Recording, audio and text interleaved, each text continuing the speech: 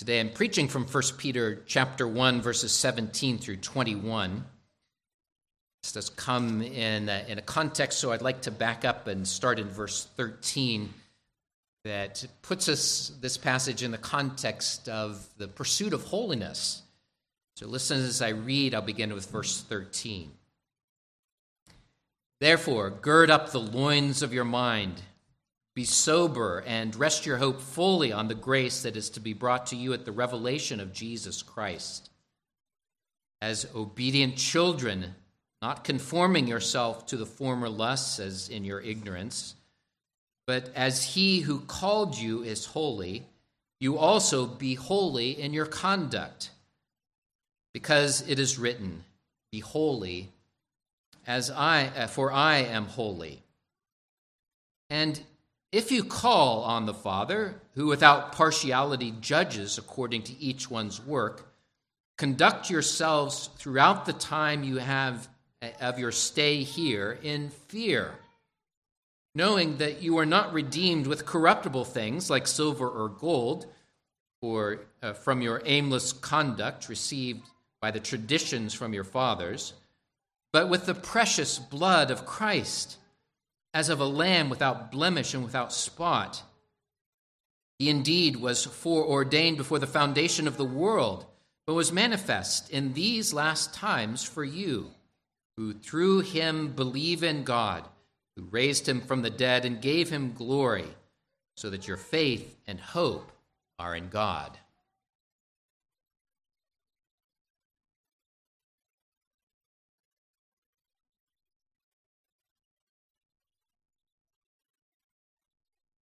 I remember being afraid. I vividly remember the shortness of breath, my mind rushing, and then having a laser focus of what to do, and then racing again, and that shortness of breath catching me. Peter calls us to walk in fear. I've just described being afraid in my life, but what Peter has in mind is something different, but does address us in the midst of fears, real worldly fears. Just stop for a moment and think about the people that Peter was writing to were afraid for their lives. They were suffering persecution. They feared for their jobs, for their religious freedoms, for their families, and yes, maybe even for their very lives. And yet, in the context of that, Peter says, fear the Lord.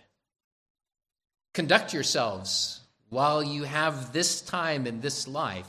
Conduct yourself in fear. Well, the fear of the Lord is something different from the things that make us afraid in this life. There is something similar, but the fear of the Lord has the idea of reverence and awe that is given to God, who is to be feared, is to be reverenced. It has a mind of a single-minded focus on honoring God as God, and to honor him above all else. Think of that passage from Psalm 123 that I read earlier. Unto you I lift my eyes, O Lord, who dwells in the heavens. Behold, as the eyes of servants look to the hands of their masters, as the eyes of a maid to the hand of her mistress, so our eyes look to the Lord our God until he has mercy on us. Now, don't get tripped up by the idea of servants and maids. It isn't demeaning to serve the Lord, to have really the longing of our hearts satisfied by belonging to him. So don't get tripped up by that. But think of that relationship of looking with intent, laser focus to the hand of our master, to be so in tune with that we can judge what needs to be done next. And the joy of that service that comes in the loving relationship that we have with God. Our eyes are fixed upon the Lord in such a way. Our eyes are fixed in a way that give reverent obedience and reverent worship to our Lord who has saved us. And it is with that fixedness of attention that shapes our will and our wants and our ways to the things of God's will and God's wants. This is what reverence is, and it is full of blessing. In this passage, Peter gives what we might call incentives for holy living, incentives for this reverent, single-minded following after the Lord. I want to go through those incentives today. There are 4 of them. God is our Father, our Judge, our Redeemer, and the planner of our salvation. But more than that, I want to not just inform you of those things, but I want you to see how they motivate you, how they move you to follow after Christ, to give reverent worship and obedience to him. I'll be explaining those incentives and then applying them so that you would see how you may give reverence to God in each of the cases. So first, notice that Peter says that God is our Father. This isn't new in Peter's letter, and it's not new to Peter at all. The fathership, the fatherhood of God is something that runs all throughout Scripture. You are a child of God. Because of his great love for you, he has adopted you into his family.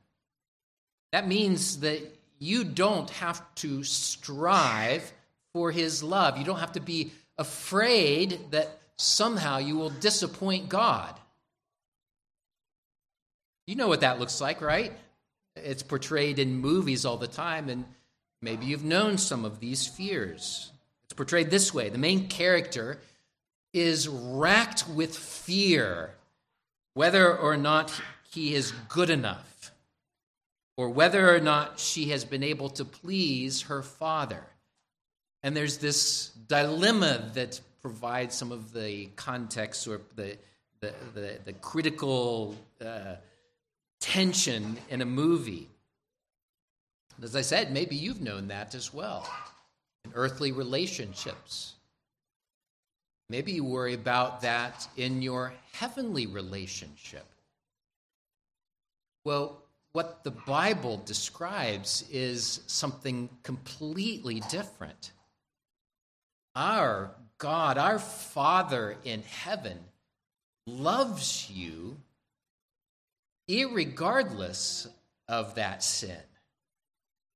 He loves you through the cleansing work of Jesus Christ in a way that brings you into his family and loves you faithfully without ever giving that up. Much like human adoption, then, God has identified you as his children. He has given you his name. He's given you all the privileges of his love and of being his heirs. I want you to think about what that means for you as a believer, to think of the incentive that is for holy living and the incentive to give reverence to God. You are a child of God, and as you think on who you are as a child of God, you begin to respond to the love that you have received from him. God has loved you in such a way that he has given you access to his heart and to his mind. He's even given you his Holy Spirit so that you know his will and you know his love and you know his ways. He draws you into his presence so that we may pour out our hearts to him like children to a caring father. And by his love, God stirs you up to live out that heritage, to live out that name that you have received, to live as sons and daughters in this world. practically speaking, then, to show reverence to God in this case is to respond to a father's love by loving him in response. Close your eyes and envision, if you would, how a child looks at his parents. How a daughter looks to her mother or father with a trusting love. Think of how they run into their mother's arms when they see them after maybe being dropped off for babysitting, and then the mother comes in through the door, and their face lights up when there's mom. Or you can watch a child track their father from across the room, watching and noticing just where he is, and gravitating towards that relationship. Well, the same is true for you as a believer. That your Heavenly Father has loved you, and you begin to track him as well. Your eyes have that begin to have that laser focus, that single-minded focus on a God who has loved you and has forgiven you, and one who has promised that he will never leave you or forsake you. Think of that in the context of the troubles that you face. Think of it in the context of our own faltering faith. The times where you might be embarrassed to appear before the Lord. But the Lord opens his arms to you and invites you as a loving father to come. Sometimes in repentance, sometimes in anxiety, sometimes in consternation because we just don't know what to do. Yet as a heavenly Father, you can look to him and in reverence respond to his love by loving him in return. The next incentive for reverence that Peter gives is that God is your judge. Verse 17 says, "We call on the Father, who without partiality judges according to each one's work. Therefore, conduct yourself throughout the time of your stay here in fear." Now, honestly, this aspect of God might terrify you, right? If you don't understand God's grace, if you don't understand that he shows mercy to those who repent, if you miss the point that you are his child, then all you see is a God who judges the wicked with an eternal wrath. But Peter points this out in the context of this idea of our adoption. Go back to the opening verses and that long, glorious passage that describes the inheritance that has been given to you as a child of God, that he is reserving a place in heaven for you, that your salvation is indestructible and incorruptible and will never fade away in Christ. And in that context, he then begins to talk about a pursuit of holiness. And a pursuit of holiness that doesn't lash you along as if you could be good enough to deserve God's love. No, remember that God has loved you in Christ as a father. And that changes the way you hear this incentive about the pursuit of holiness. For God is a judge. The Bible teaches us that God sees all things, that he knows all things, that he sees the things that you do in secret, that he knows even the thoughts and the desires of your mind and of your heart. We know from the Bible that he is a just and righteous God that he judges without partiality, says Peter. In other words, he doesn't show favoritism based on your race or gender, your wealth, your learning, your upbringing, whether that be good or bad. He judges according to each one's work, requiring perfect obedience or perfect holiness. Because as it is written, be holy, for I am holy. And as I said, this may terrify you without the grace of Jesus Christ. So make sure that you hear the truth that in Christ your sins are forgiven. You have passed from death to life. As Paul says, there is therefore now no condemnation for those in Christ Jesus, who do not walk according to the flesh, but according to the Spirit. You have indeed been saved by grace through faith, and that not as of yourselves, it is the gift of God. But at the same time, remember that you are now his workmanship. You've been transformed. All those things that you tried to do in your own strength that came up futile, because you have a new relationship in Jesus Christ, you are now enabled to follow after him. So, following Paul's language again, you are his workmanship created in Christ Jesus for good works, which God prepared beforehand that we should walk in them. So, show reverence to God, your judge. Show reverence to him by changing your ways. Not in your own strength, not as if you can make yourself good enough to deserve his love, but change your ways by the power of the Spirit at work in you to follow after him. Change your ways to honor him and to respect his ways, to respect his laws. The fact that he is a judge motivates us, doesn't it? It motivates you to stop sinning. God does know these things. God sees those secret things.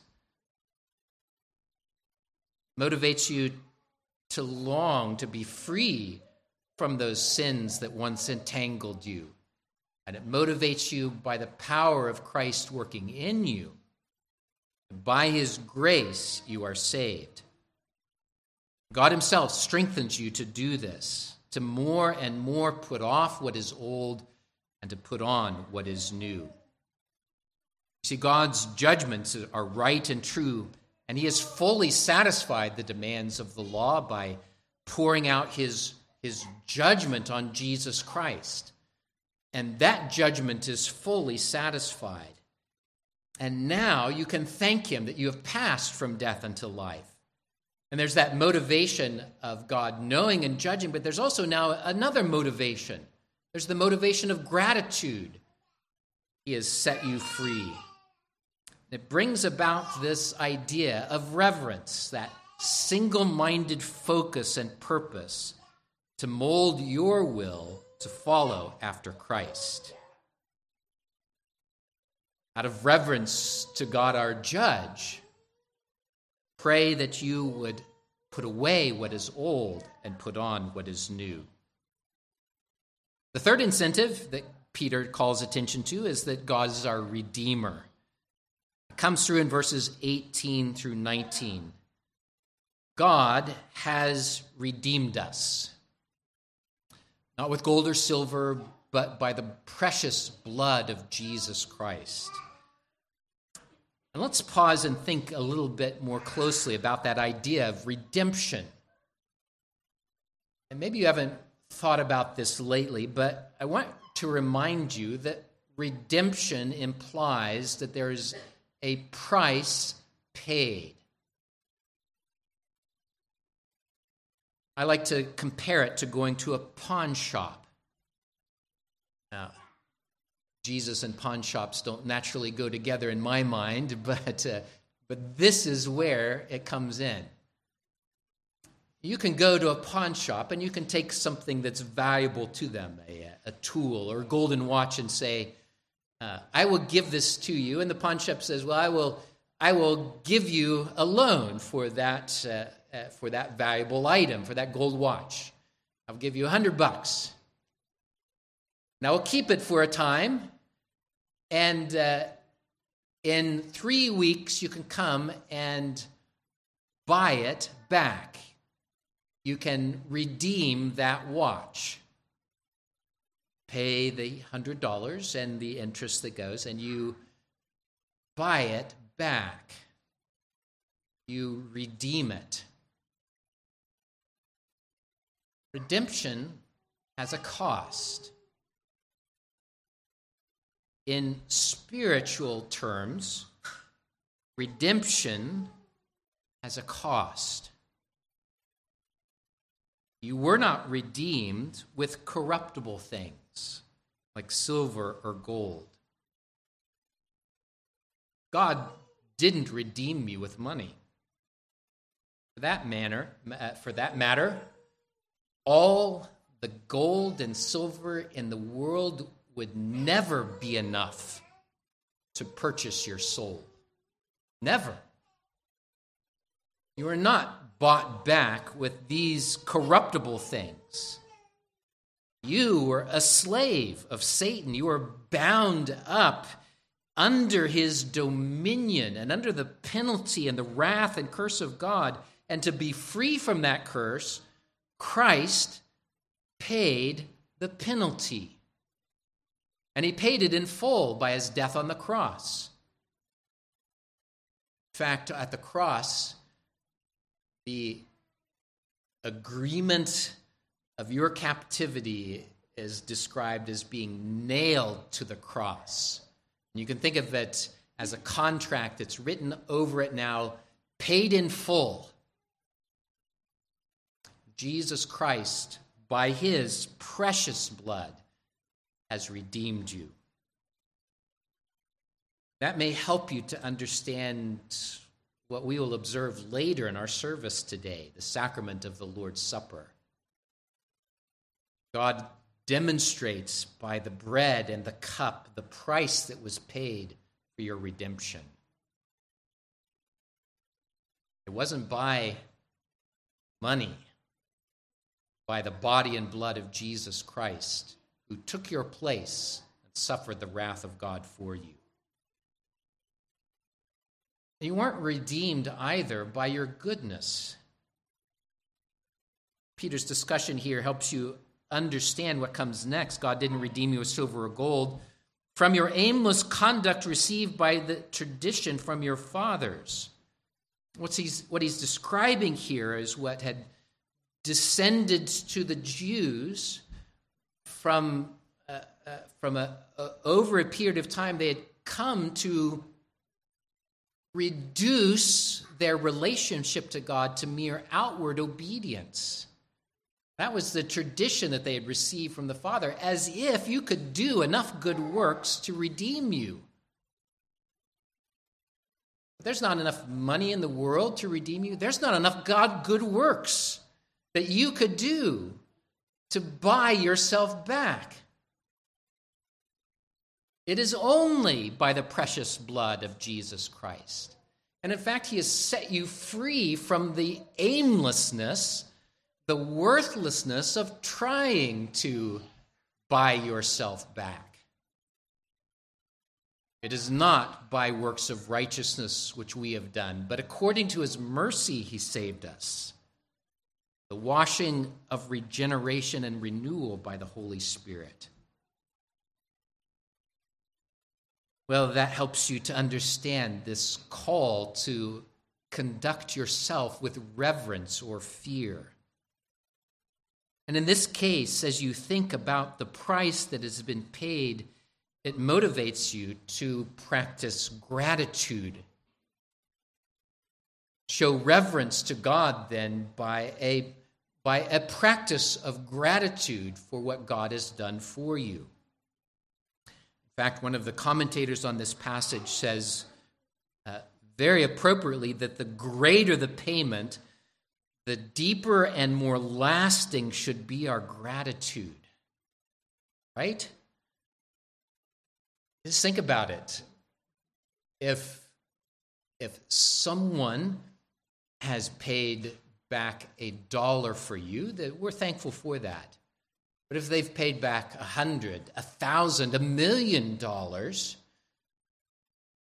then our gratitude is greater. Well, Christ has paid the eternal price for you to redeem you from your sins. And he has set you free from that debt and shame of sin and that bondage in which we were in. And as he has paid that price for your redemption, it moves you to gratitude. Much like that idea of the judge, we obey because of fear, but also now of gratitude. Take that a step further. Put it in the context of the price that has been paid for you. And then in the context of suffering, as Peter does. It seems like, especially in the midst of trouble and anxiety, that we can forget the price that has been paid.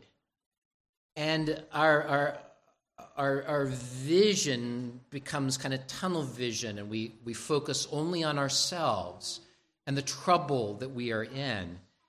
And we begin to worry, and anxiety begins to bubble up. And those real life fears begin to dominate our vision and our hearts. What's the antidote to that? The antidote isn't just to say, stop worrying. The antidote is gratitude. That's a fascinating thing for you to meditate on. In the midst of your worries, to lift your eyes to Christ and what he has done for you. To lift your eyes to your Father who is in heaven. To see with this single-minded focus what Christ has done for you. And then, out of gratitude, to turn to mold your response to whatever it is that is troubling you that day. Out of reverence, practice gratitude to your Redeemer. Fourthly and finally, to reverence because God has planned our salvation. Not only has he paid the price, it is a price that he had planned from all eternity past. Listen to verses 21 and 22, or 20 and 21 again. For he indeed was foreordained before the foundation of the world, but was manifest in these last times for you who through him believe in God, who raised him from the dead and gave him glory, so that your faith and hope are in God. To foreordain something is to order it beforehand. It has in mind what Peter called attention to earlier, our election. You can see that back in verse 2. He writes to those who are elect according to the foreknowledge of God the Father. Let me just say again that the teaching, the truth of election is a rich doctrine. And broadly it refers to the fact that God has sovereignly chosen to save sinners. Even before he created the world, that in the counsel of the Trinity, Father, Son, and Holy Spirit, that he sovereignly decided to love sinners and to send a Savior. And Jesus agreed to do that, to lay down his life for us. And what he has chosen to do from before the foundation of the world, he has now acted in history to accomplish. And what he has acted in history to accomplish, he has then manifested to us so that we could understand that sovereign purpose that is worked out and applied to us now by his Holy Spirit. To be manifest, it speaks of Jesus' appearing, his incarnation, his birth, life, death, resurrection, and glory that Peter mentions here, and manifested for a purpose, it was manifested for you who through him believe in God, who raised him from the dead and gave him glory, so that your faith and hope are in God. There's incentive, isn't there? That a sovereign God has planned this out. He has purposed to love you and to save you from your sins. So we show reverence to the one who has planned this. And what reverence comes from this? The word that comes to my mind is awe. God has, from all eternity past, determined to save you from your sins, to save you from your sins. That's mind-boggling. So you may show reverence to God by nurturing awe in his presence. Your status in the world may be full of sorrow and anxiety. The troubles that you're going through right now may keep you up at night.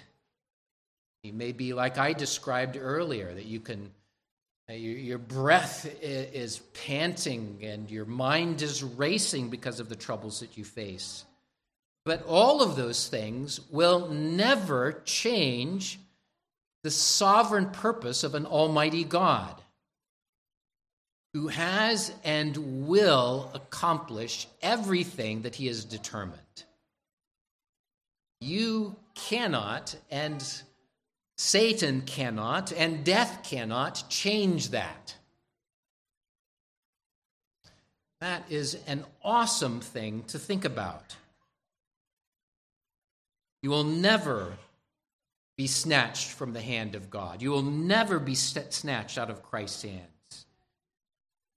He has acted, and as he has acted, he will always accomplish it. That means that as you contemplate what God has done, you can mold your will, you can mold your wants, you can mold your ways around the sovereign love of God for you. Give reverence to him. With these incentives, Peter says, conduct yourselves throughout the time of your stay here in fear, in reverence. So show reverence by loving the Father who has loved you. Show reverence by respecting your judge and his laws. Show reverence by practicing gratitude for the redemption that has been paid for you. And show love by nurturing awe for God's sovereign plan. Let's do so together as we bow in prayer. Let's show reverence to our God. Let's pray. Lord our God, we turn our eyes to you who is enthroned in heaven. As a servant or a maid looks to their master's hands, we look to you, O God, the one who has shown us mercy in Jesus Christ. Father, as you have given us such wonderful incentives to follow after you, I pray, Lord, you would indeed move us towards holy living. You have saved us for that purpose. By the precious blood of Jesus Christ, you have saved us. And we are grateful. Out of gratitude, O God, we pray that we would pursue that holy living that testifies that there is a God in heaven, a God who has saved us for himself. And Lord, what we have tried to do in and of ourselves, in our own strength, to satisfy or to find happiness, God, we surrender ourselves to you. All of those things were aimless. But in Christ, we are new creatures. We have been given new wills. And what is impossible without you is now possible. And out of joy and gratitude and awe, O God, we give our reverence to you, giving obedience and worship to our Savior in heaven. In Jesus' name we pray. Amen. Let's sing together Psalm 130. First selection A. I want you to notice what we sing here, that we cry out of the depths to the Lord, asking him to hear our supplicating plea. Even noticing that if God were to mark our iniquities, that no one could stand. But then it testifies to the reverence that we give to God, that he is the one who has redeemed us and has covered over all of our sins. So we give reverent worship and obedience to him. Let's stand and sing Psalm 130, selection A.